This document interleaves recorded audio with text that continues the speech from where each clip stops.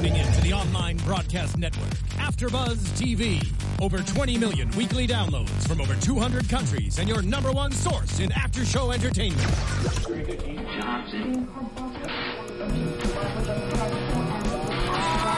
AfterBuzz TV, the destination for TV superfans. Producing aftershows for over 300 of your favorite TV shows. Interviewing celebrities and showrunners. And bringing you behind-the-scenes exclusives. All thanks to E! Entertainment's Maria Menounos, producer Kevin Undergaro, and internet leader Akamai. Now, let the buzz begin! Yep. Oh, Yeah. nice. Throwback. Wow. Echoes. I love it. Guys, thank you for tuning in. This is AfterBuzz TV's creators and showrunners, where we interview the creators and showrunners behind your favorite TV series on TV. I'm your host, Stephen Lemieux, and I'm joined here by an amazing and exceptional person in the TV industry. He has the mind behind such amazing shows such as White Collar, Graceland, and you gotta shout out. Go ahead and shout out McShasty. Shasta McNasty, that's right. There you go, Shasty McNasty. Doobie-doobie-doo. Thank you so much for joining us today. Jeff Hey, thank Easton you. is our guest in the studio today. Thank you. I'm going to go ahead and take my headphones off because Okay. after hearing the song, that was the only reason we had them on. So I can you take get mine a- off too? Yeah. Okay, cool. All right. So, Jeff, you've had a very interesting career so far. So and far, it yeah. has a long way to go, especially when we have plans for Graceland to move further, several more seasons onward. Knockwood, yeah. And we also want to talk a little bit about White Collar and how Right. that's actually wrapping. It's probably a very bittersweet moment right now for you It guys. is, yes. But I first want to kind of get a background to who you are. So you graduated Colorado State for journalism, and you, just a shout out, you were a keynote speaker for their media festival last year. I was, yeah. How did that go? Was that No, well, I've gone back and, spoke at the alma mater a few times. Actually, Greg Luft, my professor, just texting me tonight saying, hey, you coming back this year? So, but it's always fun to go back, because I started, CTV, which is, I guess, turned into a real thing now. I was like one of the founders of that when literally, like, it was me and like a beta deck and a camera, that, so it was kind of cool to go back and see it's turned into this real thing now, That's so really it's cool. What made you decide to go to Colorado Sure. State in journalism? As a kid, were you always filming things? Or? Yeah, I was. Actually, go on YouTube and you type in Jeff Easton, E-A-S-T-I-N, by the way. I think you can type in, Super 8 or something like that. And a bunch of my buddy who I'd make these little Super 8 movies with when I was like 15, put them all up on YouTube. So there's a bunch of those up there now. So you ripped them all and uploaded? Yeah, I guess so. It's a surprise to me, Are they any Shout good? out to Phil Haskell. Well, it depends on what you mean by good. If by like, no, they're kind of terrible. But, it's kind of fun. I was actually, I just watched them recently, as a matter of fact, this last weekend. I was looking at a couple. But, yeah, I did that. And then what happened was I'd never been to L.A. before. I was, like, wow, L.A., that's where they make the movies and stuff. And a friend of mine, like I said, hey, I'm going to go stay at Phil's house over the weekend. And he said he was staying at mine. And we drove to L.A., which was a whole adventure in itself. I think we were 16. Wow. And I got out here and it scared the hell out of me. This town just scared What the year living is hell out this? of me. You're in This LA. would have been, let's see, I was 16, so it would have probably been, 83, 84, somewhere So around that's like the heyday there. Right. with the clouds in the city. Yes. No, literally. Yeah. And it was, in LA, it was absolutely terrifying. I mean, we showed up and like the adventure out there, like halfway through Utah, I was exhausted because we'd driven all night and I said, okay, it's time to switch. And Phil goes, well, I don't know how to drive a stick. I'm like, are you kidding me? This is pertinent information on the drive. So like I had to get up to 40 miles an hour and then we'd swap seats and stuff. And then we blew a radiator hose and finally crawled into the place and just, LA with no money and having no, it was you didn't terrifying. have anything? No, we had nothing. We literally were two 16-year-old idiots from Colorado, and it was terrifying. And I went back, and I'd actually got accepted to UCLA. And I said, no, I'm terrified. I'm not going to go there. So I decided to go to CSU because it was easy, and went there instead. And, I went in. I was a computer science major my first year.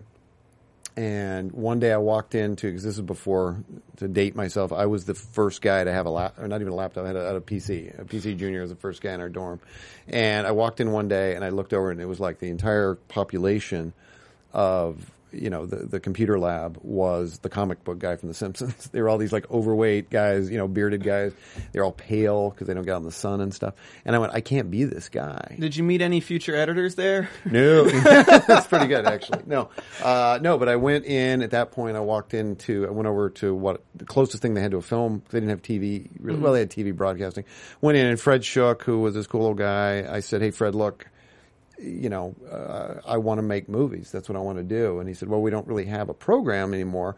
But what he did is I became a journalism major, which I took all those core classes, but he unmothballed like the old Arri BL camera for me. And so while they were making news stories, I made a little student film every week, which was amazing. I mean, it was my buddies who were at CU, with Stan Brakhage and stuff, were making these weird experimental films. I was making like a real like little movie every week, which was really awesome training. And then, I graduated.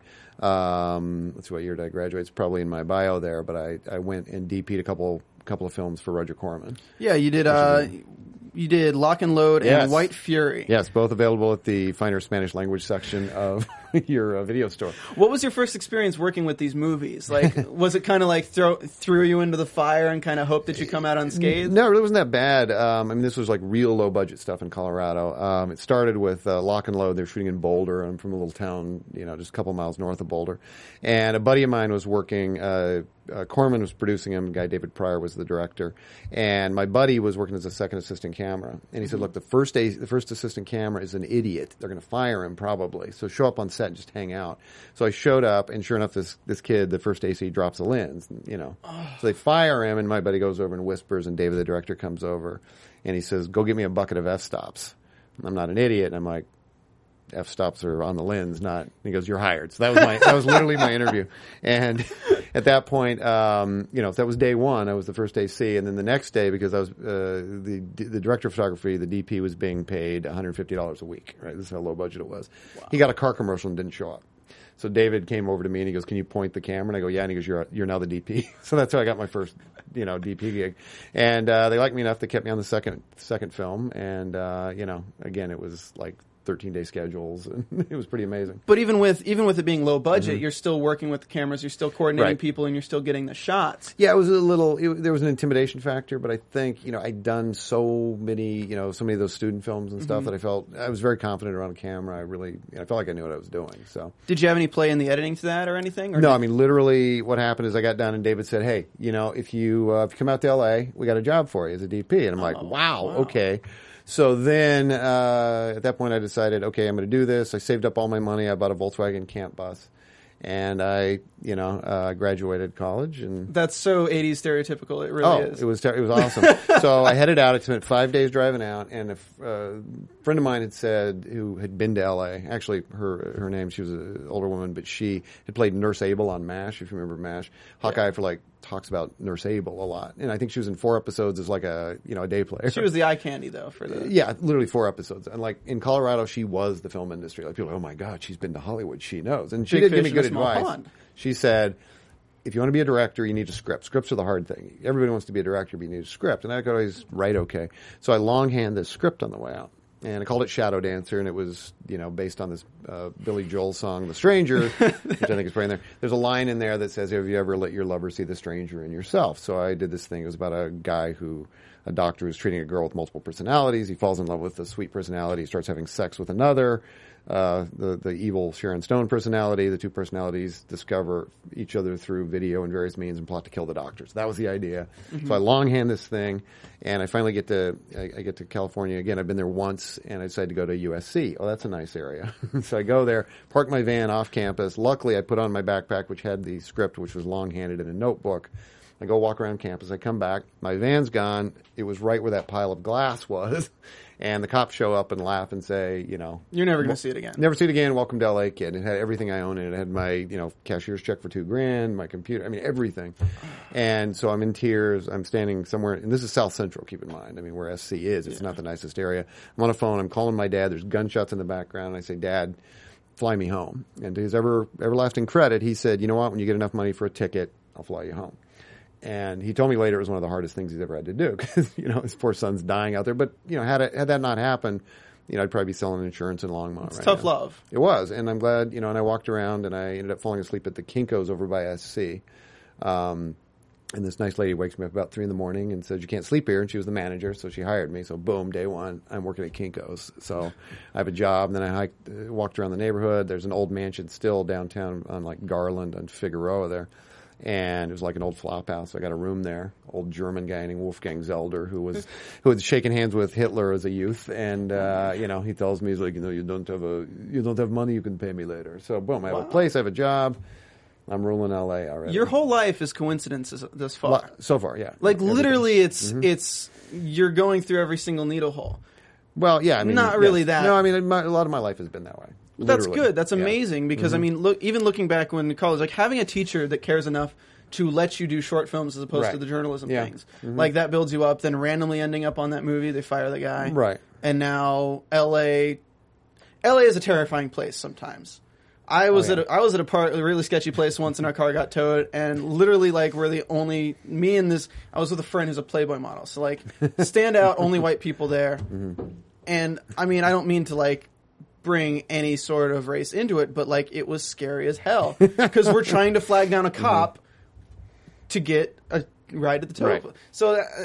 Yeah, it's a scary place, guys. If you don't, it is, especially because when you think Hollywood from Colorado, and you get to Hollywood, you're like, damn, that's not Hollywood. That's not, new. Like, and if we're allowed to talk about you, because we were just talking about beforehand how you got this job. Yeah. Which is kind of cool. But I mean, I think you did it. I mean, there's threading the needle, but there's also Stephen King says in one of his books, he said, look, yes, you have to be at the right place at the right time, but you can always get to the right place and just wait. Yeah, you need to walk through the door when it's open for you. Yeah, and you said, to get this, you came here and you hung out and you were just kind of hanging out and you just showed every day and worked and worked and worked. They made you the host. So yeah, you got to work. You got to work for free before you work for money. It's true, but there is a certain amount of. I mean, I do look, and there's a certain amount of serendipity in my life. I mean, just 2 rap parties ago, I showed up at a rap party, changed my life, the whole thing.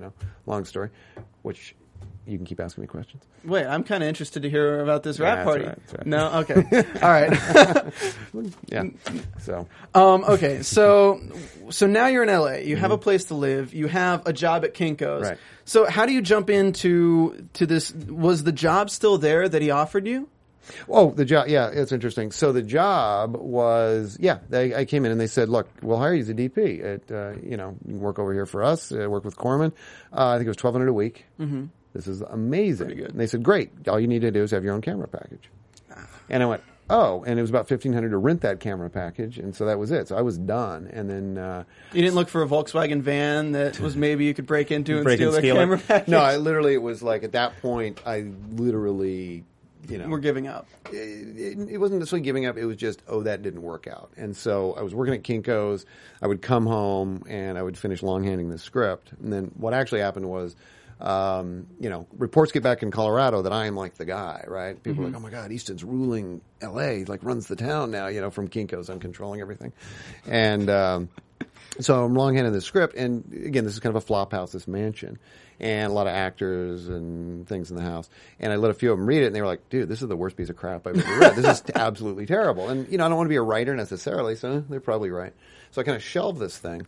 And Greg Richards, who was my college roommate, he gets through, oh my God, Jeff. So he shows up one day and he goes, dude, I heard you running the town. I'm like, not so much running it as, I'm making copies for people who run it. But, he reads this and he goes, dude, this is really good. And I'm like, really? Everybody else hates it. And he goes, they're jealous, whatever. So Zalman King, who did Two Moon Junction, Wild Orchid. Lots of erotica. Erotic thrillers, I guess. And they had just set up to do, what's it called? For Showtime, I'm totally blanking on it. Red Shoe Diaries. Okay. And he, Greg's buddy was a PA on the show. So unbeknownst to me, he takes my script, which is a long-handed script. There's no copy of this thing. You work at Kinko's. You would think the brain would work. I would make a copy, but no, there was no copy. Greg takes it out of my drawer, leaves it on Zalman's assistant's desk. And I don't know anything about this. So a couple days later, I get a call from this guy. He's like, hello, this is Henry. And, Jeff, Zalman's assistant, want to buy your script. And his accent was about as bad as mine, so I assume it's a lie, right? And so I ignore the message. A couple days later, I get another call. This is Butch Kaplan. I'm a producer with Zalman and want to buy your script. Greg, you're an idiot. So I delete the message. Third time he calls, it's Zalman saying, we want to buy your script. And I tell Greg, what are you doing? And he's like, are you an idiot? And he tells me what happened. We're playing hardball. Yeah, exactly. So I sell it to Zalman, sell it to, So the option to. Yeah, I'll put that in quotes. It was like $32,000. I'm high-fiving. I ended up netting like $2,000 off this script deal, right? Because it said $32,000 if it gets made and if it outgrosses, Titanic and if, all this stuff. So I go to Kinko's like, screw you guys, I got a real job, And so, a year later, I'm begging them to come back. No, and that, I kind of was actually. But, so I sell the script, so $2,000, whatever, I'm in pocket, I'm very excited. And, so I spend like a year developing it for Zalman. And the one thing Zalman said is, do not get an agent. Do not get a real lawyer. We will take care of you. So the first thing I did is I went and got an agent and a lawyer. And first thing they do is break the deal with Zalman, And then my agent, I guess I can use names, Jeff Robinoff at the time, who ended up kind of running Warner Brothers for a while. He always called it the play because, again, I told you what it was about, right? And it was two people in a cabin. I wrote it for me to go direct, right? And he called it the play. And I'm like, great, man. And he's like, yeah, we're going to set this up. We're going to make you a millionaire. And then like 3 weeks later, he goes, yeah, nobody wanted it. That was it. We're done. And so suddenly I'm sitting here, I've got my $2,000. That's all I got. I'm freaking out. Ultimately, another agent sells it. And so that particular script I've sold, I think, 6 times now. And actually, it's made me enough money, but it never gets made. So I kept bouncing around. But the thing is, it kind of motivated me. I said, well, I can actually do this. I can write something somebody wants. So I took sort of the $5,000 I had, and I tried, and then didn't really work. So I ended up going back to Colorado. Kind of panicked, went back to Colorado, and I was back there. And there was a point where I was back in Colorado and thought, I'll give it up. I'll give the dream up. And I had this. Ultimately, from selling the script a couple times, I had $6,000 in my pocket. And I was working at a bank through a friend of my dad's got me the job. Working at a bank, and they were about to promote me to assistant loan manager. And it was a really big deal. That would be a career. And it was a career. And I walked in, and they had a cake for me on the day of my promotion, and I quit. I said, I'm out. So my parents, everybody in my life was like, are you a moron? And I'm like, I don't know if I am or not. So I took my $6,000, and I started making a movie myself called Held Up. And so I wrote it really quickly. It was about this guy that gets trapped in a convenience store. But you got Jamie Foxx. This was long before Jamie. Okay. I was going to do it. I took my $6,000. I rented a convenience store in Colorado. And talk about coincidences again. A buddy of mine who I'd met at Kinko's, this guy Eric Fleming, I said, hey, would you register this thing at the WGA for me to save the cost of mailing it in? Because this is before email, keep in mind. Yeah. So I sent him a copy, and he's going to walk it over, for me. He's going to walk it over and take it. And he reads it and he goes, hey, this is pretty good. It's pretty funny. And I said, oh, cool. And he goes, can I show it to my agent? Yeah, whatever, because I'm going to go make this thing, right? Screw it, I'm coming back.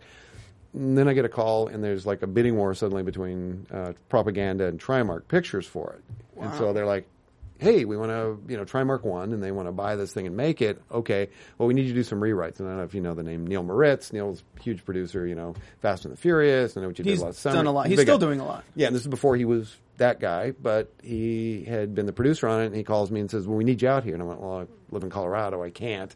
Oh, and there's that $6,000 you're going to make a movie with. Boom, yep, and I use it to drive out. So I drive out, I live in the canals, get a house in the canals. I'm living in there, living on Venice Beach.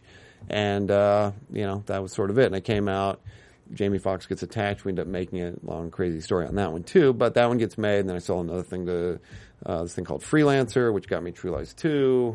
And then Neil comes back into my life and says, hey, you want to do TV? And I'm like, TV? What's that? Why would I do that? And he goes, I don't know. They say the money's good and you don't have to travel. Oh, okay. And we did Shasta McNasty was the first show. Mm-hmm. Which was, funny in itself, called at various points the lowest pinnacle of television.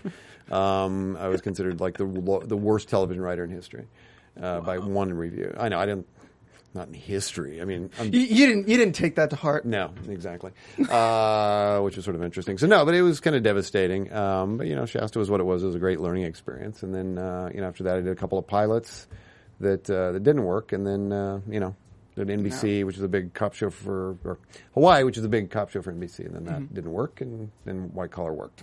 So White Collar worked. White Collar's been working phenomenally well, and I do want, before we get into White Collar, I do want to ask, okay, James Cameron offering you True Lies 2. Mm-hmm. How? That was interesting. It was like it was an open assignment, believe it or not, and I didn't know at the time. Like Lightstorm does a ton of projects, but because Jim's schedule, a lot of them don't get made. So, but everybody wanted True Lies too, and so I submitted Freelancer, which was this thing I'd written for Fox 2000, and I thought it was pretty good. But it was kind of a big comedy thing. It was about a guy who He was like kind of a Tom Selleck who was on this like 80s TV show where he played a bodyguard who gets kicked out of the White House for sleeping with the First Lady, right? He was one of the one of the Secret Service, sleeps with the First Lady, gets kicked out, and he becomes like a rock and roll bodyguard called Jake Lancer, right? And basically there's this sheikh from, I think it was Qatar. I think he's a sheikh from Qatar, and he's like more people have tried to assassinate him than any other person in the universe.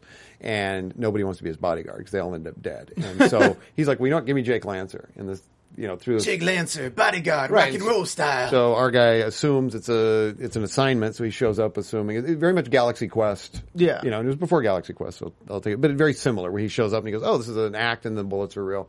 And, it worked pretty good. And kind of Bowfinger as well, too. Yeah, okay. Exactly. So, so this thing, and so I wrote it, and it got a lot of attention at the time, and, various Tom Selleck was attached, Jim Carrey was attached, there was all these people attached, but it kind of put me in that world. And I was with UTA, and my agent said, hey, do you want to audition, do you want to go in and pitch for True Lies, for the sequel? And I'm like, are you kidding me? I mean, like, Spielberg and Cameron were like it to me, those were the guys.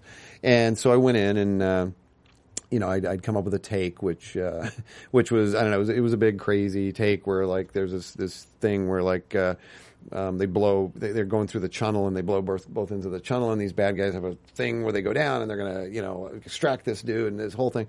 And I'm working on Shasta McNasty at the time, which is a UPN show, very low budget.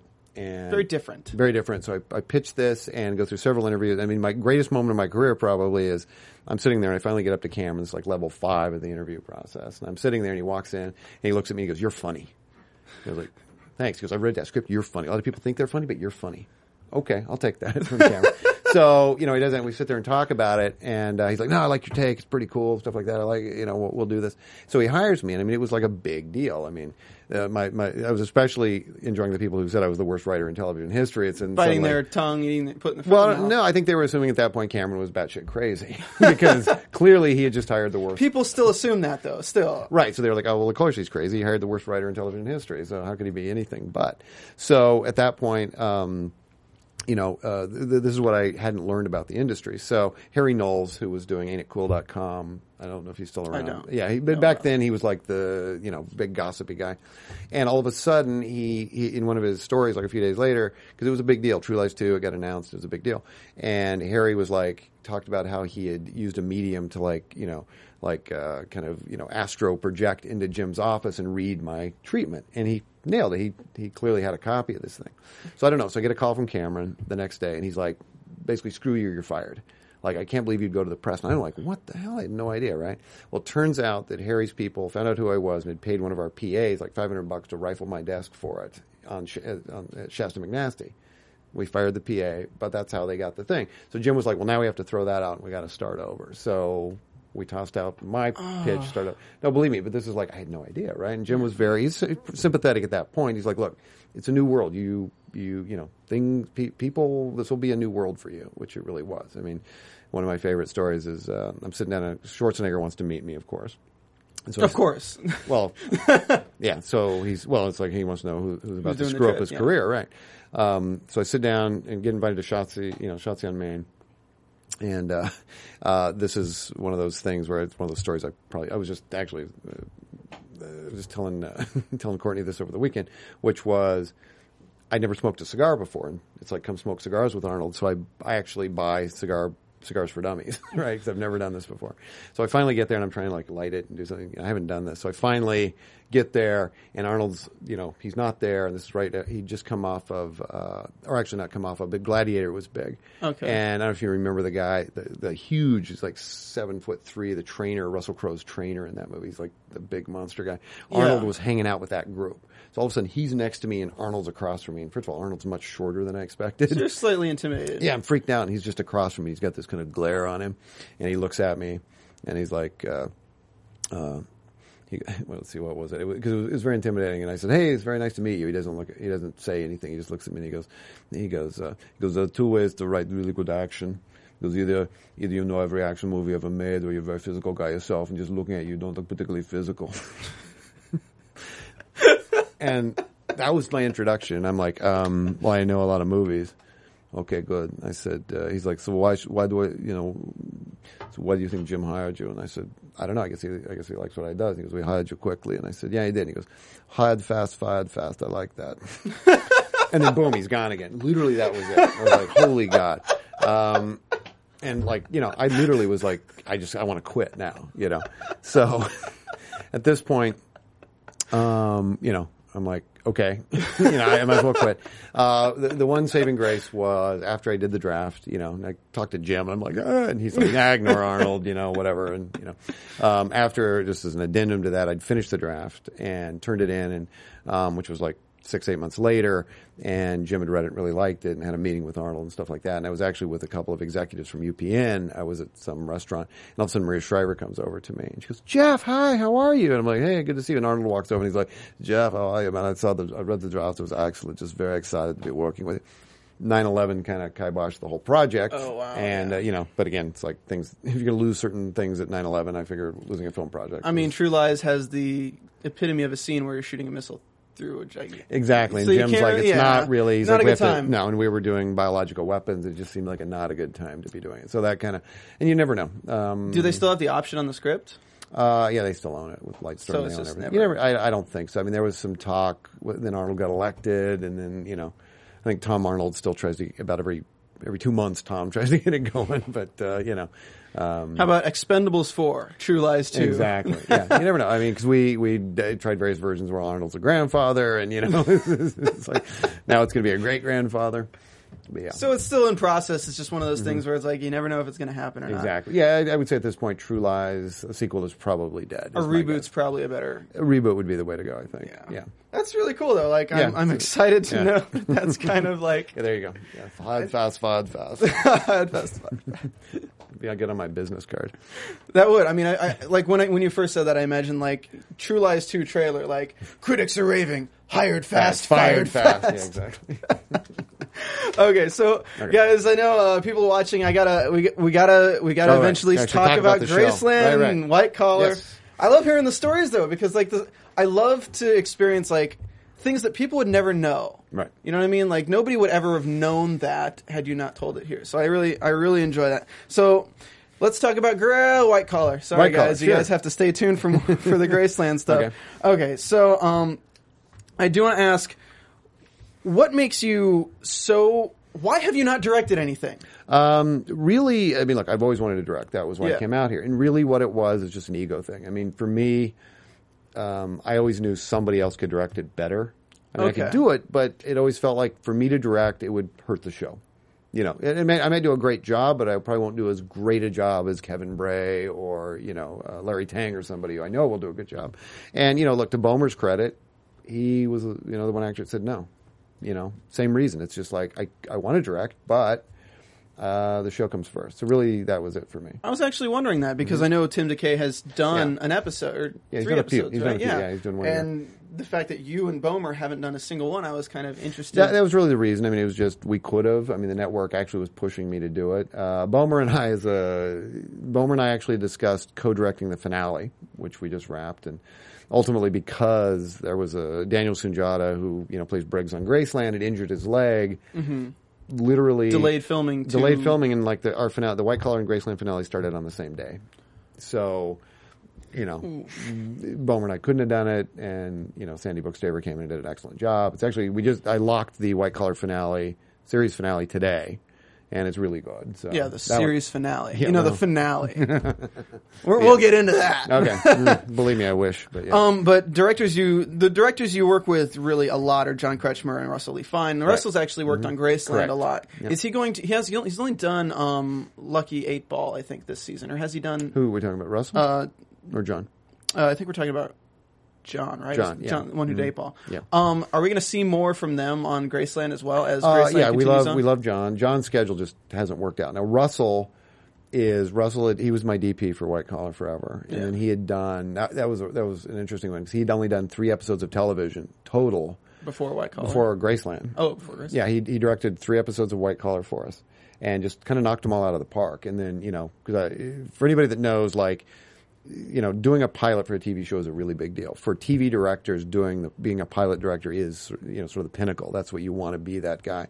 And so the competition is huge. He's up against Rennie Harlan, who's, come back off of, Die Hard 2 and everything. And, who's we've worked with and is really good. But I mean, you get the best of the best. And, for Russell, those 3 episodes he'd done were excellent, but it was really, he and I we just knew each other, kind of had that shorthand, and I kind of had to really kind of follow my sword for him. And it's always risky, but he really delivered in Case of Graceland. Well, he's been doing a great job so far. He's done job. a lot of the episodes. Yeah, we cross-boarded, as they call it, 12 and 13, so he could direct, because he was actually originally slated to do the finale of White Collar.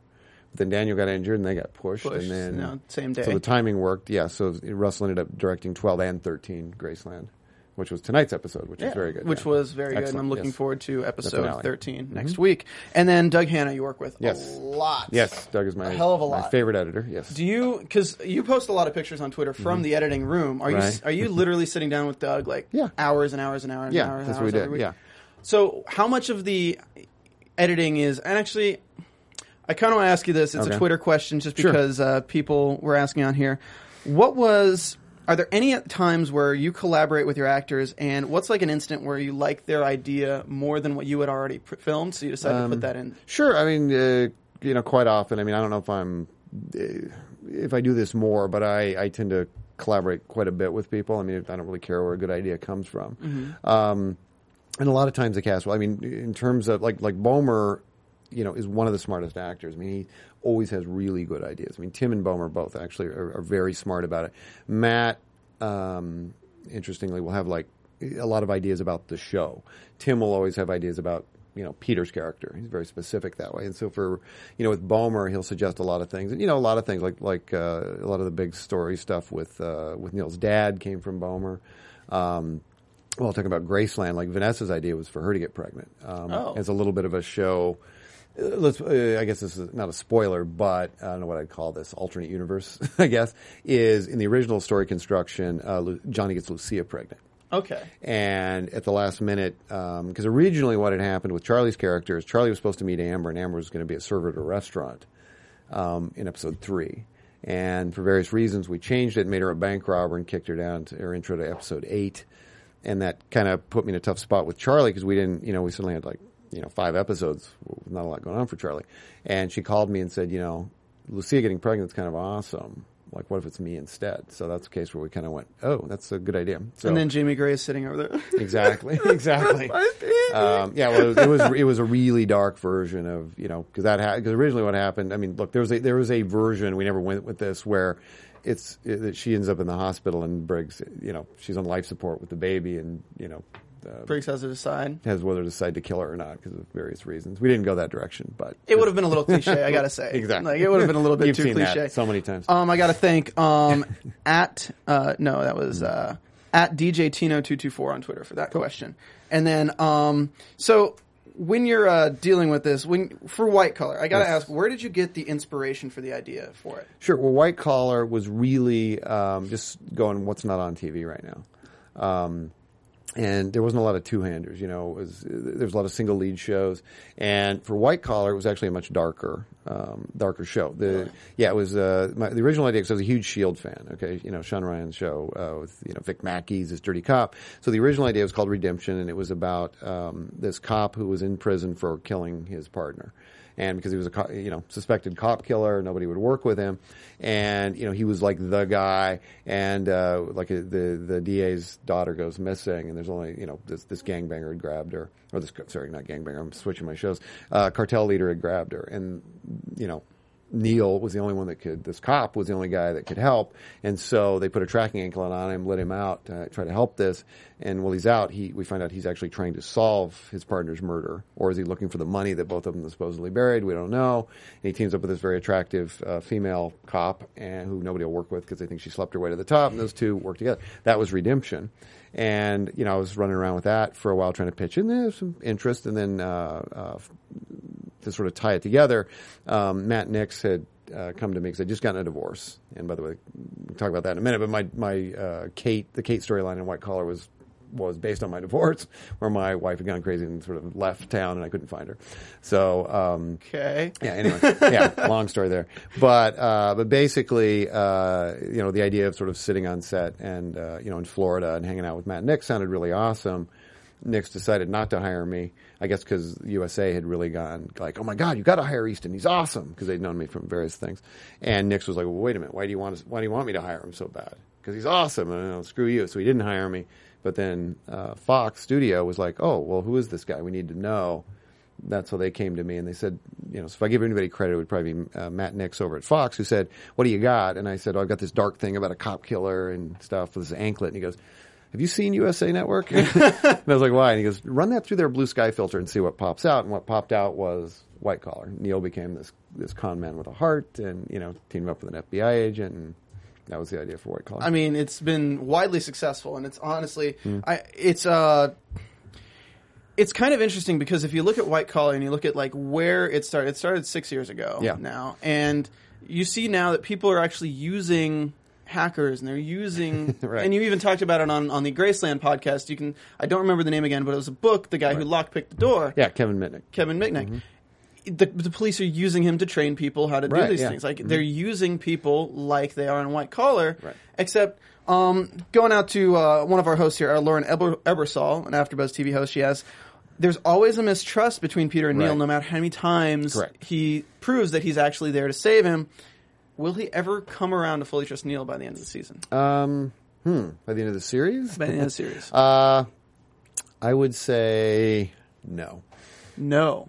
Wow. Yeah. So that's always been the thing. I mean, even season 1, people were like, take him off the anklet, and can't they just be buddies? And then it's like, well, then it's just two buddies hanging out. And really was that distrust that, let's put it this way, a good friend of mine who's also a doctor had said to me, because you realize it's always fun to have a shrink analyzing me through my shows. You realize in both your shows it's always about people who can't trust the people closest to them. And music boxes. Yeah, great. Yeah, exactly. And music boxes. So how involved are you with the casting of the shows? Oh, completely. Completely, okay. Initially, yeah, completely, 100%. I mean, it's a process. I mean, we see hundreds of actors literally for each role. And then, it's a big political thing. And then, this process is you go to, you get a group of actors and then you do callbacks and you weed them down, narrow it down. And I still remember like Matt Bomer. I remember walking in and we were seeing we knew Neil was a good looking guy. We were seeing every really good looking guy in LA. And it's sort of intimidating when you walk into that room. And you're like, wow, those are the best looking people I've ever seen.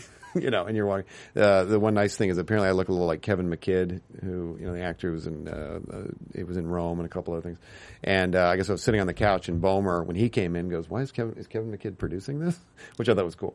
But I remember Gail Pillsbury, who's my casting director, walked in, and in this room of gorgeous looking guys, points to this one, and Bomer's over there. He's got his headphones in. He's wearing cut off jeans and a dirty T-shirt or something.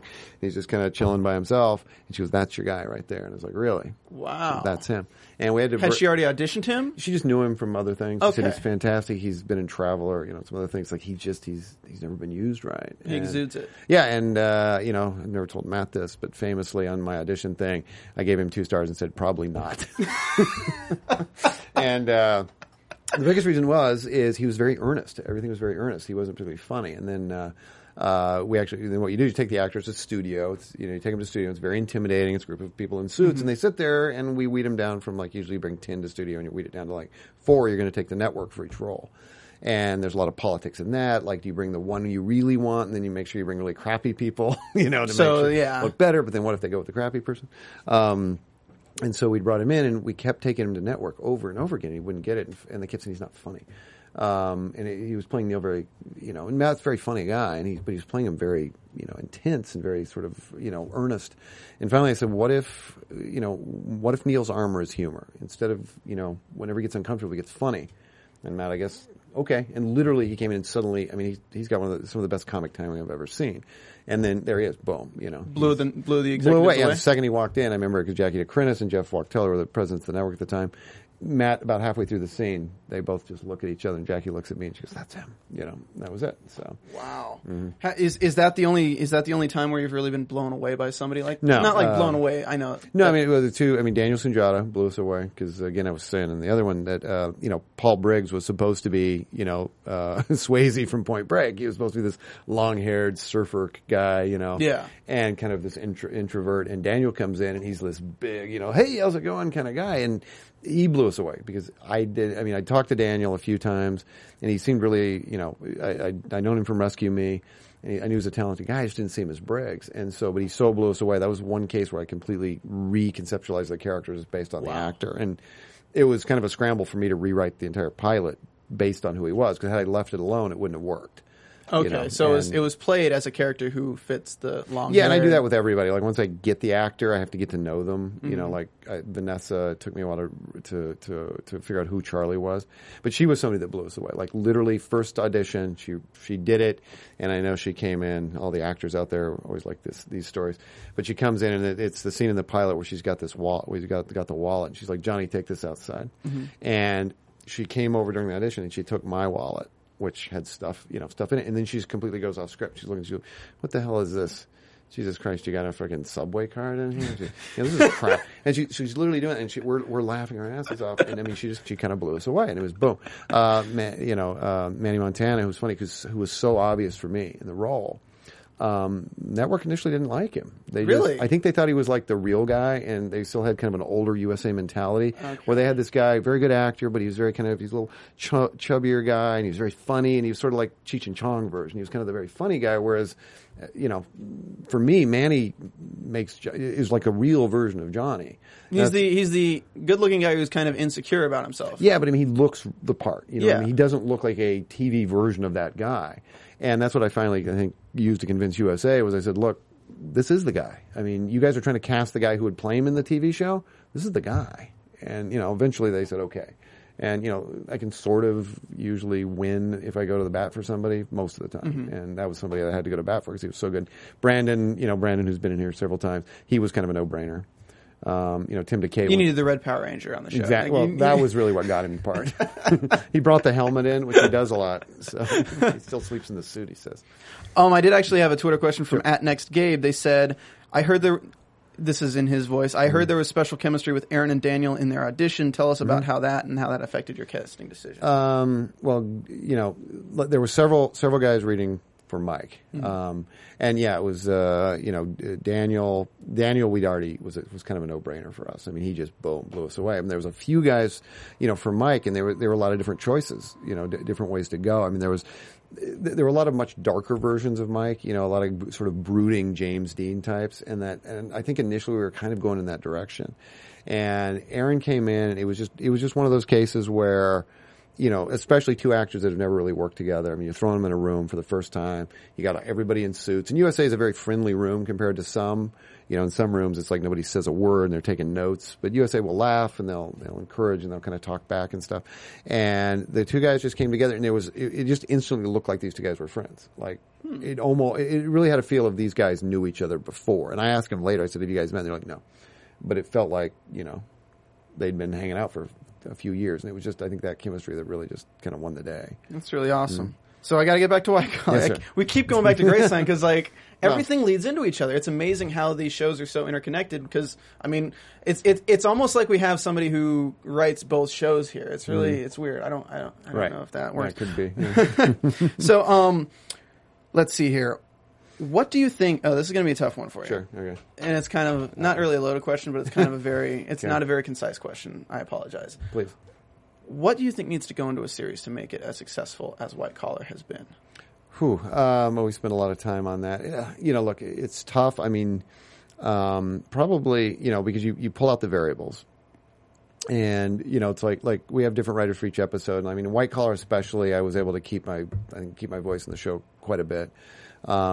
But, the individual lines and things like that kind of come out. So really, I think to name drop for a second, Cameron said to me one time, there's really two shows you make. You make the one-liner, the poster, which is what gets people in the door. You want to see a evil machine that travels back in time and kills people. I'll watch that.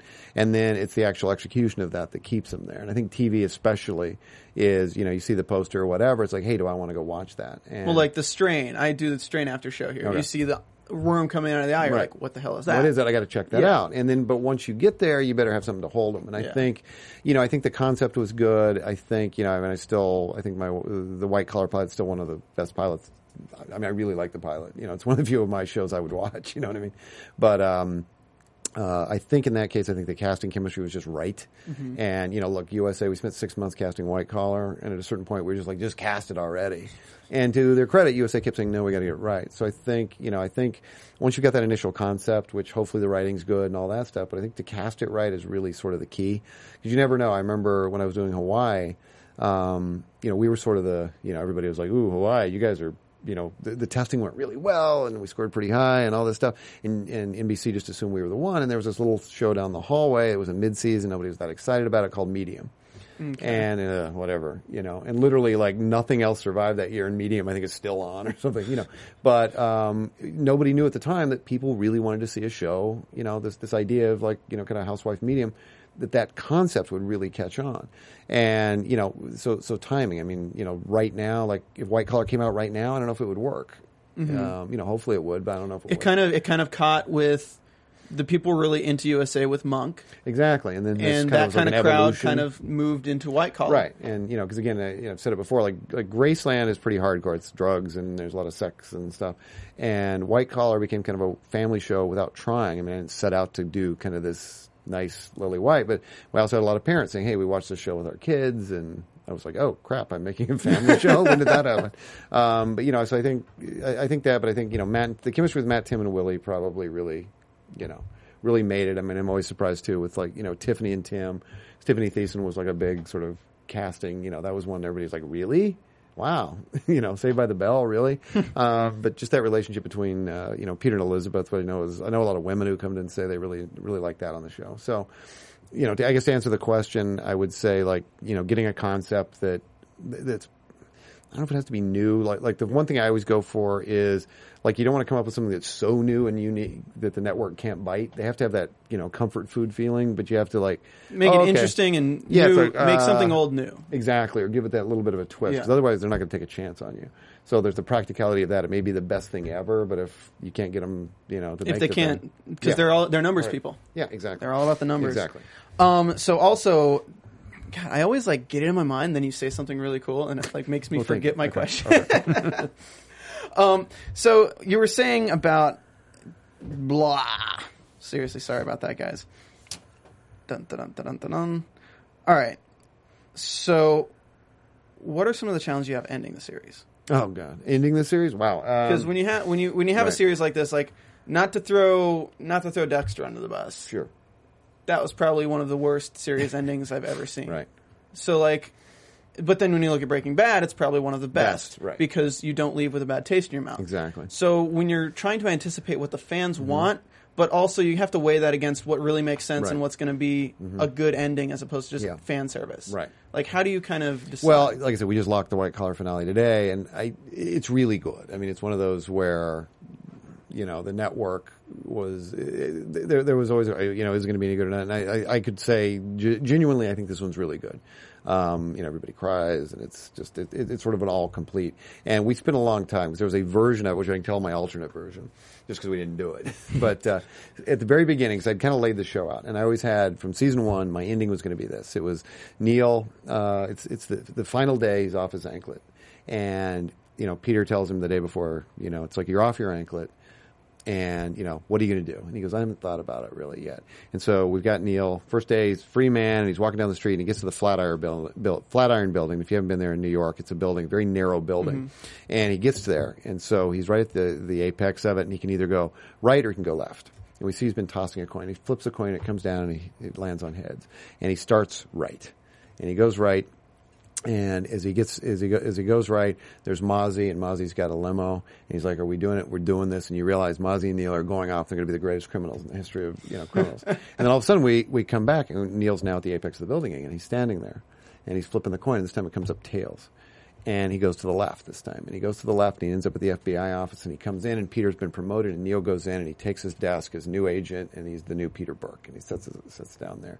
And we realize, well, we've seen these two different futures for Neil. So let me guess. He flips the coin one last time. And it cuts he to closes black. his hand. Closes to black. Yeah, we cut to black before we did it. So that was the ending that I'd always wanted to do. Oh, wow. And, is that the one you've had in mind? That's one I had in mind since the beginning of the series. Wow. And I sat down with Matt and Tim, and we talked about it, and both of them said, look, it's a good ending for something that may never come back ever again.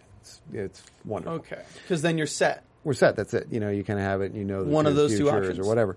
And so they had, which I won't tell you what it is, but they had pitched me a version that they had, and it kind of linked up with a version that I'd been toying with too, which was, and again, I don't want to say it, but I said, that's pretty good, and I felt it kind of accomplished everything, because really, the hardest part about this is, to end a series like this, you kind of want.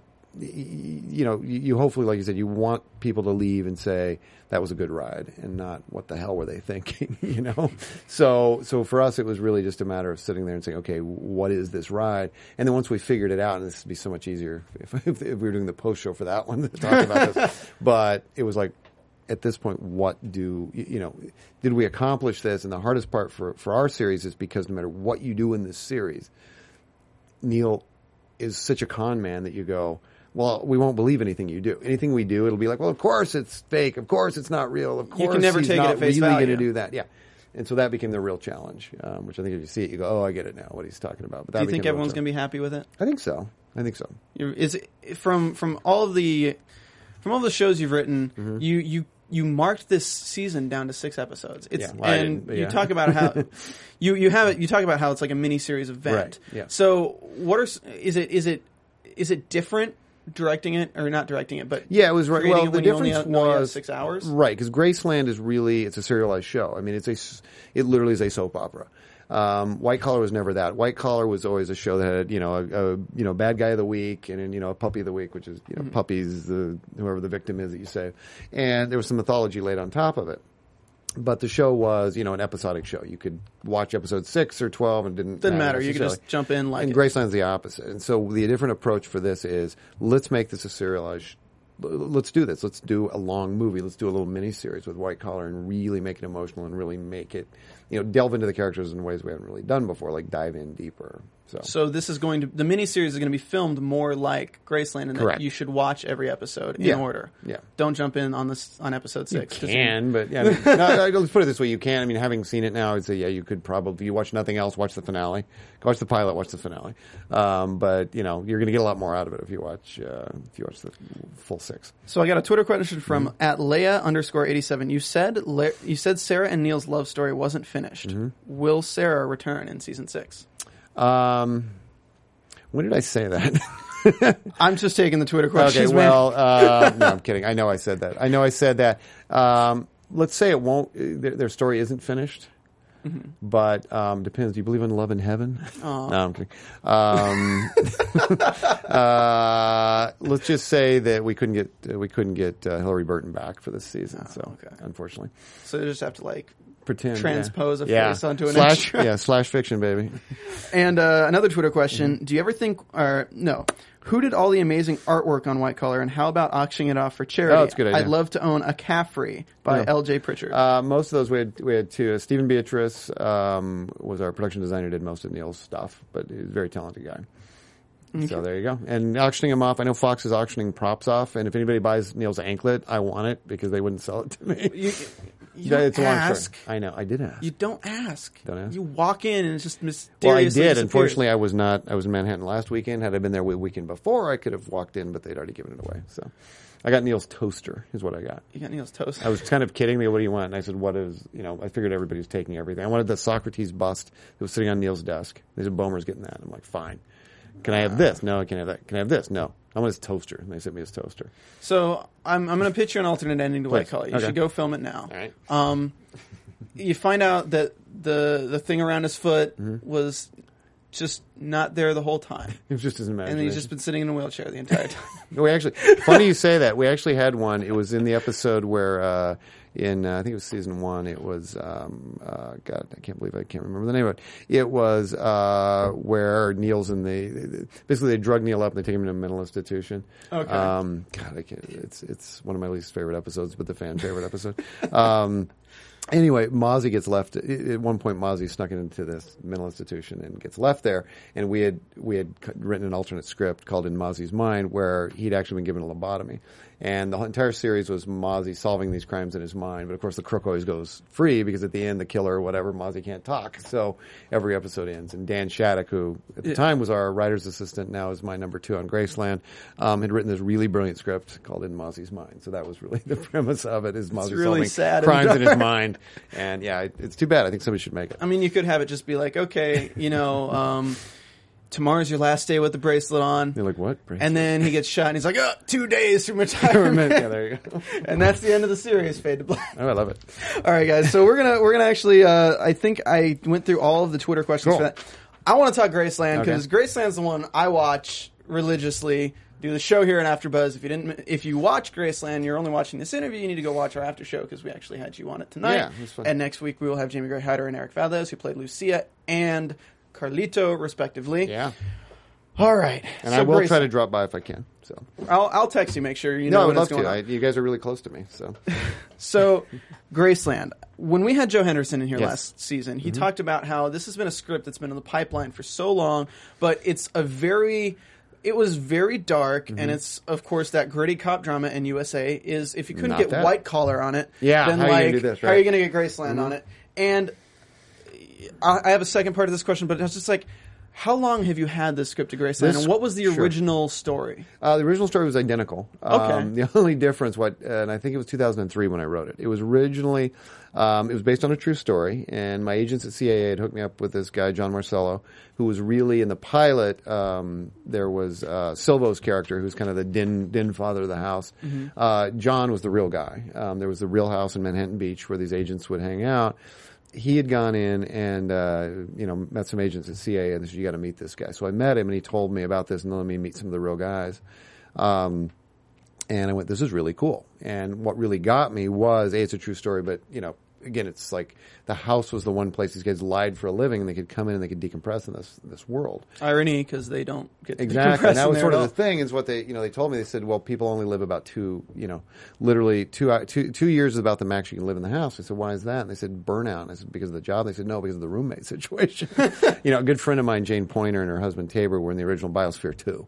That's the experiment where they lock people in there, for a while. And they went batshit crazy within a couple of weeks. They formed into faction. The Graceland was very similar, the real one. Graceland was our name for it. They didn't have a name for their house. But, and so just the drama on that I thought was really interesting. My biggest fear as an idea was I thought it sounds too much like a fake idea. It's like, so you have this house and they're all good looking undercover agents. You're going to place them It in this sounds house. like you're Sounds smoking too- weed and like completely- bitching to your yeah, friend. Like, completely fake. So, dude. I kept, so if you watch the pilot, there's a big thing saying based on a true story. And then USA Pulls you dropped in. it where I'm like, yeah, because I was like, it is real. We're not making this up. There's certain things we didn't get to do. Like, they had one, I want to say they called it the Jungle Room, which was, because you weren't allowed to have civilians upstairs, but they dated. And so if you wanted to have a girl over or a guy over, they had a room downstairs and each agent could claim it. And then they, like that, a drawer, you'd pull it out and you put up your own photos and stuff. You'd decorate it, put on your own sheets. That's where you took your, They cut that out? USA at the time we were kind of, and they felt it was a little too misogynistic. A little bit. Yeah. Well, I mean, I'm like, really? Now we're like burning But I would girls' see bodies Paige being and- the only one using that exactly, room. like stabbing people to death, burning their bodies. But that's the misogynistic part of it. I mean, we still get to burn bodies in season of Graceland. Exactly. And that was actually a question by. It was based on Who Are the Real Briggs and Mike by Rosie Rebecca. It really wasn't. I mean, it was based. The guys that I met. I mean, I didn't base anybody in particular. There was one guy that because I never got the real names, but was similar to Johnny. But Johnny was originally going to be much more of a dog. The guy that I met had several different phones. Like every girl he had a different cell phone for. They were all different colors. So or a piece of tape would be like, oh, there's Yellow calling. Hey, baby, how's it going? How's it going, That'll get honey? too confusing. Yo, Steph, what's up, baby? It's like that kind of thing. So based on that, it was we wanted to go that way. But again, that got dropped. It's again, season 1 being a little too misogynistic. So like those things kind of came out of the show, those certain elements. And we decided to just go straight with heroin and, torture. So. Skip the misogyny. We'll just go for boiling like freaking lead in somebody's eye. Exactly, which is like fine. That's fine. Characters welcome, baby. So with shows like Breaking Bad and The Wire, Shield, like all the darker dramas have actually paved way for the showrunners to have the ability to kind of lead their show without the network kind of peeking their head in and being like, hey, you need to make that person's crocodile a puppy. Right. Like, for a worse, I can't find a worse analogy than that, but that's pretty bad. But I know what you mean. Yes. But like, from doing White Collar and starting White Collar, what are some of the differences you've kind of noticed when starting Graceland now with your control over the show and where you can take it? Yeah, it's interesting because again, like I said, when they said we'd like to do Graceland, and I said, look, I don't want to do it for you guys. I love USA, and I really do. I mean, Alex Sepia, one of the smartest guys I've ever worked with, Jackie DeCrin is very smart. Jeff Wachtel, very smart people. They give some of the best notes I've ever gotten. And my problem was, it's like, but you guys are USA. I wrote the show to be really dark. I mean, it wasn't supposed to be anti-white collar, but it was like, I wanted it to be what it is. I wanted it to be sort of like a real reflection to a certain extent. I mean, the grittiness and the pain these people go through. I can't really do that, on USA. Yeah, I mean, as it was. Right, white collar has a certain, like a heightened reality. The bullets don't feel real. And Graceland, I wanted it to be. So I said, I don't know if I want to do it. And they said, no, we're going to let you do the show you want. And I'm like, really? Okay. And I mean, they didn't mess with me too much. There's 2 things they really did. The first season, again, the misogyny thing, but that was pre the show starting. Yeah. And, and I, whatever, okay, fine. But like no needles. That became the big thing. So if you watch season 1, you can actually see a needle going through skin. We had all those shots and we ended up having to re-edit the episodes. So you see them start to. So that was one thing, which I thought was, in terms of like the things they could mess with, okay. Yeah. The only thing I really regretted was when Briggs kills Juan. Yeah. Or when Juan dies and Briggs is there, Briggs was supposed to be high on heroin. Oh, wow. And they backed that. Because, I mean, that was where the whole season was leading, and that's what it was written. And, Jeff Wachtel, hopefully I can talk out of school about him, called me and said, he's like, you know what, I'm not going to air the goddamn episode. I'm just going to put up a big sign and say, Jeff Easton's a fucking idiot. He's like, you're not going to have the lead of our show killing a guy while he's on heroin. And I'm like, but that's the whole point. So we really went back and forth, and we shot it, with him drunk. Which, okay, I mean, he's got the bottle. He's and inebriated. Like right, and I made them steal a shot of him with his heroin rig down on the ground instead of the bottle. And I came real close to just saying screw it at the last minute and undoing it. But I don't know. I mean, but I was a little panicked at that point because we didn't know. I mean, we hadn't done any testing. And there was a lot of fear because, again, this was sort of uncharted territory for USA. I mean, the fact that Briggs was Odin and all these sort of darker things, and he's, involved in this guy's murder. And they were like, you're done. You can't. Come back from this. And, Dan Shattuck, who I mentioned a lot, he and I have had many debates. One of his things is like, networks sometimes confuse characters that are likable with relatable with watchable. Like I would argue that Walter White isn't necessarily likable, but he's infinitely watchable. And that was sort of the thing with Briggs. But we found out Briggs was actually somewhat relatable. And, likable is what the networks used to always go for. And I think they've now started evolving, going, you can have a horrible character people hate, but they will tune in to watch that person. I mean, if you're into, which you probably are, but like, Game of Thrones, Jaime Lannister's a good character Jamie Lannister I also took from that you can rehabilitate a character. I mean, Briggs at the end, when they do all their post-testing and they found Briggs was by far and away the most popular character. People love Briggs. Why? Well, women liked him because they could change. I can change him. He won't kill forever. Yeah. But also they felt like he had a good heart, in him, and that you could do that, so you could get away with a lot. Even more. if it's from a tainted place, he's doing it for the right reasons. Yeah, and I think for USA that was sort of a learning curve for them to go, oh, you can actually have a very, very flawed character, because before you had, a lot of their shows, it was sort of that, there's a Boy Scout perfection, which in a lot of ways, I think, like with Mike's character, I think can turn off an audience because you've got a guy that's too good.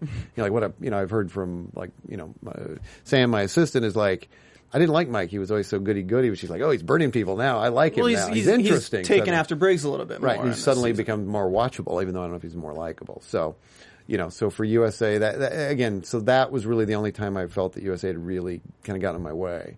Was with Briggs on heroin. But again, at the time, I didn't know. I'm like, wow, are we going to make a character that can ever recover? Can Briggs really ever recover from this?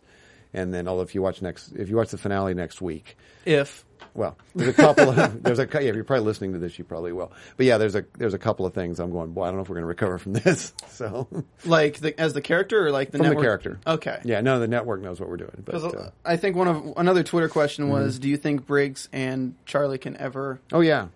Yeah, Briggs and Charlie, fine. That's not the problem. So, yeah. There you go. Somebody, yeah. Well, the scenes from next... I'm not going to talk about the scenes from next week. So this is probably a messed up question to ask. Graceland. Yes, sir. The name. Mm-hmm. A lot of people feel that detriments the show, and that a lot of people don't know what to expect when they hear Graceland. True. So your viewership has not been as high in the live viewings, but on the playbacks, it's watched a lot. I would say, yeah, that may be true. Well, part of it is, look, USA's got a lot of theories. One theory being that we have a more affluent audience because they don't watch TV. If you're more affluent, you watch it online. Okay, because you own a computer, I guess. I'll take that. If they want to sell that to me, I'll buy it. Because our plus 3s and plus 7s are usually, or L3s and L7s are usually higher.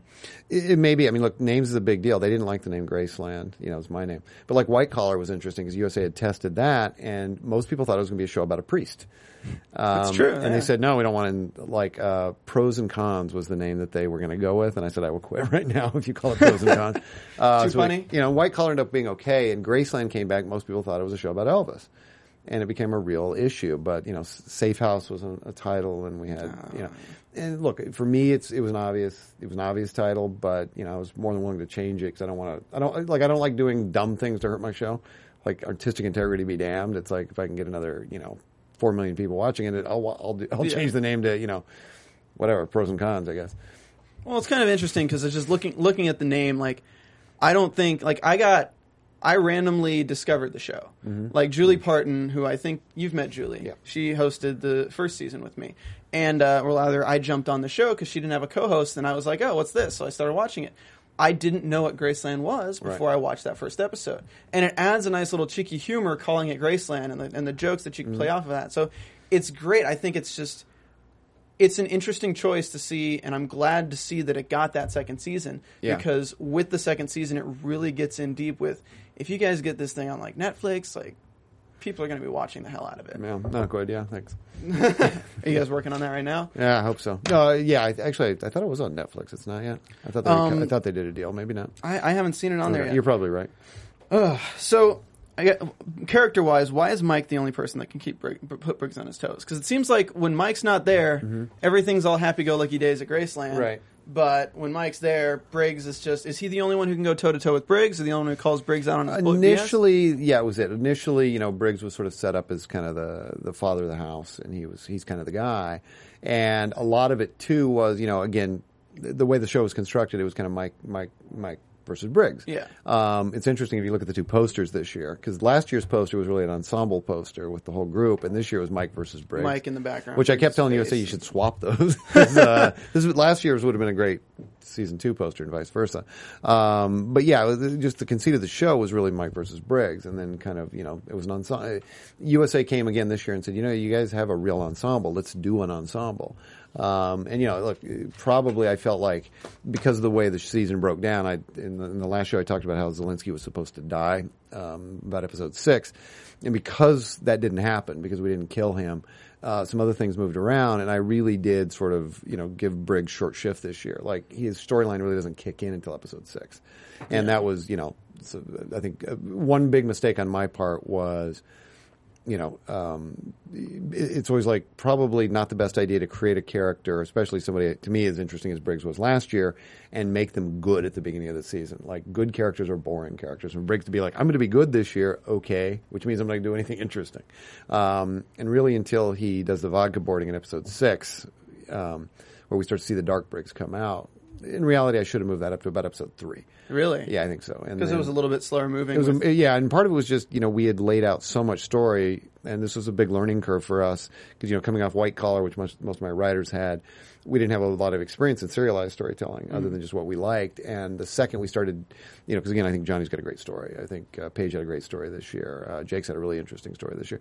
And so we had these really cool stories going out, and they took up a lot more screen time than we thought. So suddenly what was supposed to happen in episode 3 is happening in episode 6.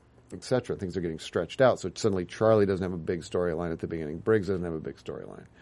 And so ultimately, yeah, it was probably a mistake on our part to do it that way. I don't really think it's a mistake. I think it just plays out differently than it could have. Yeah, I just wish I wish I'd have given Briggs and Charlie something a little more meaty at the beginning of the season is all. Yeah, I guess that does kind of make sense.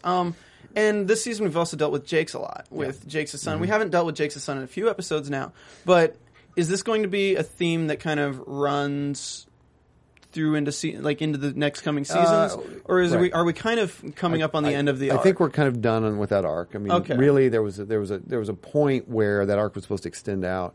And again, talking about the Zelensky thing that was supposed to crash into that, where we were going to have Jake's go back and Daniel. His son. Not the son. Sorry, Derek, who's the guy, the guy that's the new father figure for Daniel. Jake's was going to go get in a fight with him. Finds out because we set up earlier there's a 2-striker, and that was set up because Jake's goes and reports him and gets the guy thrown into prison on 3rd strike to try to get the family back, which is an evil, horrible thing to do. And ultimately, we abandoned it. I said, you know what? That would make him way too unlikable. Makes him too unlikable, and I don't know if that's something we could recover from. So we dropped it, and again, because the other storylines were picking up speed, we kind of unfortunately left poor Brandon hanging out there a little bit. So I think in terms of the son storyline, I mean, he'll probably be back at some point, but that storyline itself is closed. Is there a reason you guys just hate Jake's? No, I mean, look, he was set up that way. And Brandon always gripes, like, man, you guys make me into a dick all the time. But he was sort of designed that way. I mean, the one thing I'm sure Brandon, if he was in here, griped about his dreads. He wants to cut them. Really? Yeah. And that's one of those where, I haven't decided if he's Samson and then all his power lies within those dreads. I mean, it's kind of what got him the part to it. Well, I shouldn't say he's an incredibly talented actor, but I mean, that look was so iconic. And he really wants to get those things shaved. So, we were talking about doing that and really kind of having this guy who, go. Initially, he was going to shave his head on camera because he's had those things I think for 14 years now or something like ridiculous. I mean, you have to for them to be that long. Yeah, and he was going to shave him on camera, and we were going to have this thing where he did it after he, abandoned Paige and almost got her killed in there. Oh, and that was going to be the thing, and he was going to rise from the ashes and kind of come with that. The problem is, with all the other storylines, we didn't have the real estate to give him that, Phoenix rise from the ashes. So it was like, hold, we still may get rid of the dreads, but if we do it, we need to do it in season 3. So you got to keep him for a while. Exactly, and I just unfortunately, so he has to suffer through another off season with dreads. You have it be like somebody's grabbing them, so they have to cut them to get out of there, that kind of thing. There you go. Love it. And then with Paige's character, really this season has the girls. Like her main focus has been the girls, these girls. Is it? And I know Serinda is very passionate about this subject as well. Correct. Did she have any part in creating this storyline, or yes? Yeah, she did. It was like we were sitting there talking about it. We talked a lot about doing some kind of human trafficking storyline, and she was very personally involved with that. And initially, the problem with it was the network and studio both felt that it was such a dark world to go into. We didn't want to go into it. Now, the good news is we really felt that episode 6 was one of our best episodes I've ever done, and I think our ratings jumped 46% that night, which was awesome. Episode was 6? That was one where Paige goes in. Where she swallows the balloon. Yeah. That was crazy. Yeah. And it was so infuriating. Like, there's, not like from the seat, you're like, come on, Jake's like. Yeah, what are you doing, man? Yeah, and that was sort of like we'd crashed it. And I mean, Dan and I had come up with that idea early on the season. But I mean, she had said, is there anything you can do, with sex trafficking? Can you do something with that? So, personally, she does a lot of work with those groups and stuff. And we said, yeah, we'll think about it. And again, USA and Fox were like, it wasn't that they don't want to go to that world. It's just because we knew in design we're going to spend like half the freaking season in there, and it's such a depressing thing, with those girls. It's really dark too. It is. It's horribly dark, and that was the real question: is do we want to? Are people going to not tune into a show because it's like, oh God, what a horrible dark world to go into each week? And ultimately, again, USA, to their credit, said go for it. Let's try it. And we did it. And actually, it's been one of the better storylines we've pulled off because in 10 we have the big shootout where they rescue them and stuff like that, which I think was good. Well, it affects all the characters differently because we have Jake's being able to have that moment with Paige, and Paige being affected by multiple things, plus Mike being stuck in that situation and covering up the murder, the murder of Lena, covering it up. And honestly, I loved the character of Sola. The actor, he was fantastic. He's amazing. Man. He's so good, yeah. Every time I see him in something, I never remember his name. No, exactly. I wish I could. But no, he's absolutely he's fantastic. Great. He's really good in what he does. And that character, I mean, casting him was just, it was like, because that character could be so, if he's too over the top, then he's goofy. But I mean, he really nailed it. He did. And then when he's killed by Sid, now we focus more on Sid. Now that Right. the Now girls sort are of kind the of design over. is to transfer over. Yeah, Yeah, because we have this evil group of people, Exactly. and now we're moving into this group of cops that are like becoming Correct. the evil people. And right now we are at a crossroads here where Briggs is undercover, but his cover's blown and he doesn't Correct. know it. Right. What can we expect for this finale? It's pretty cool. I would say that. Let's see. There's one character becomes the Judas for the rest of the characters. It like kind of completely changes everything. One character is the betrayer, and Oh, it's- Johnny. I don't know, but yeah, it sort of changes everything. I think. Look, the finale is sort of like it's a really good build. I think. I don't know. I'll be curious to see. Since I didn't watch tonight's episode, I mean, I've seen it a million freaking times, so I don't know what was on the next week on. Oh yeah, I it didn't showed like see it. Mike looked like he got shot. Yeah, Mike gets shot. That's it. that's that's the show, everybody. That's I don't the know. season. Once in a while, they'll show stuff. I'm like, my God, what do you guys just gave away the ending? Like, I don't know. They had But you can never trust them. You can never trust. yeah, the that's scenes. true. That's true. And even if they show you like if they showed me Mike getting shot in the head, like I wouldn't believe it. Yeah. I'd be like, that's I mean, but it's pretty intense, and sort of everything sort of builds up to this point. And I think the ending will probably like I know you're big on predicting. I don't think you'll predict this ending. I'm glad. Well, you want to try? Go for it. I think Sid probably saves somebody's life on the Graceland team. No, No. dead wrong. No, dead wrong. All right, yeah. now I don't know. I was thinking randomly outside the box, but it wouldn't make sense. You know, I That's just good, kind though. of I like that. That's season 3. at a time. Oh, season 3, so Sid Maybe. survives. Oh, hey. No, maybe. So, are there any like stories from set that you just think are hilarious that fans might want to hear right now, Wow, stories from set. White Collar or Graceland? Those or are any of them? Because like everybody's watching right now. That's true. All eyes on you, Jeff. all eyes- No pressure. Oh, this is always tough. Well, let's see. Stories from set. What are interesting stories? Well, I can tell you one. This is sort of a weird story from set, but it's just because Ross McCall, who plays Keller, and I ended up rescuing this dog. That's a good story from set. No, it's kind of funny because we're like where they have the makeup trailers. We're in Flushing, New York. Oh, this is a good story actually. This is a story of Jeff on set, me.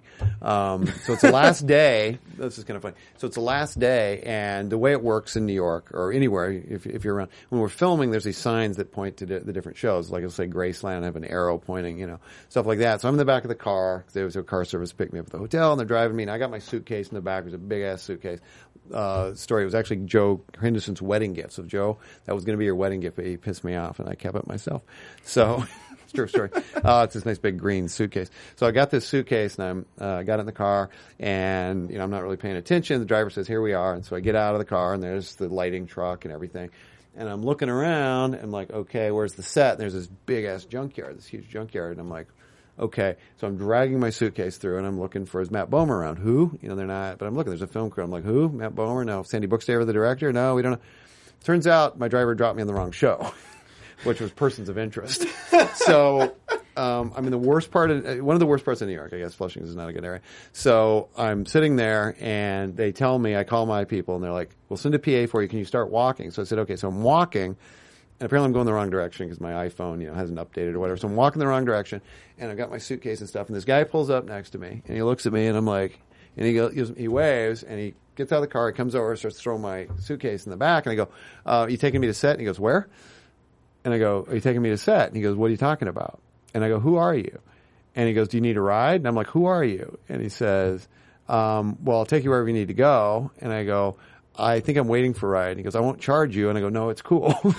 So I still don't know to this day who that guy is. So I turn around and start walking the other way. Shout out to that guy. Yeah, that guy. You know who you are. So at that point, I'm walking back, and the production coordinator who used to work on White Collar now works on Person of Interest, walking down, Andrew Sachs goes, Jeff? And I goes, Andrew? What are you doing? And I said, they dropped me off at the wrong set. He goes, oh, okay. So he drove me over to the White Collar set, and it was a nice reunion with everybody. So there's that story.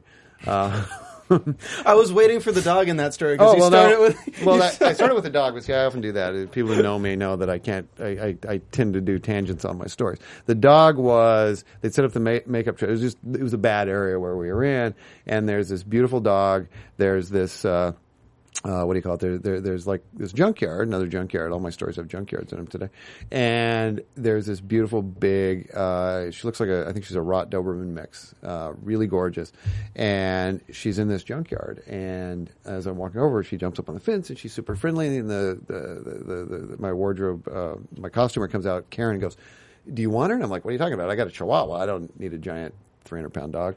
And she's like, as 100-pound actually. She goes, "Well, they're going to put her to sleep." I'm like, what? She's a year old. She goes, "Yeah, they're going to put her down. They can't keep her." I'm like, "Are you out of your mind?"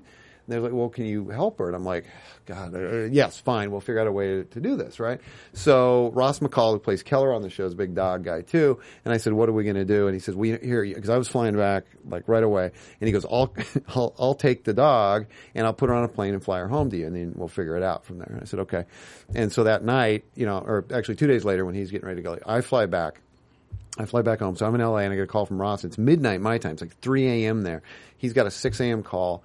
And I'm like, he's in Keller's actually, he's Scottish. So he's like, "Oh mate, you gotta help me. He's a freaking mess with this dog. Stop it. And you hear this chewing and it's like, no, he's got this 100-pound monster in his room. It's tearing the room up.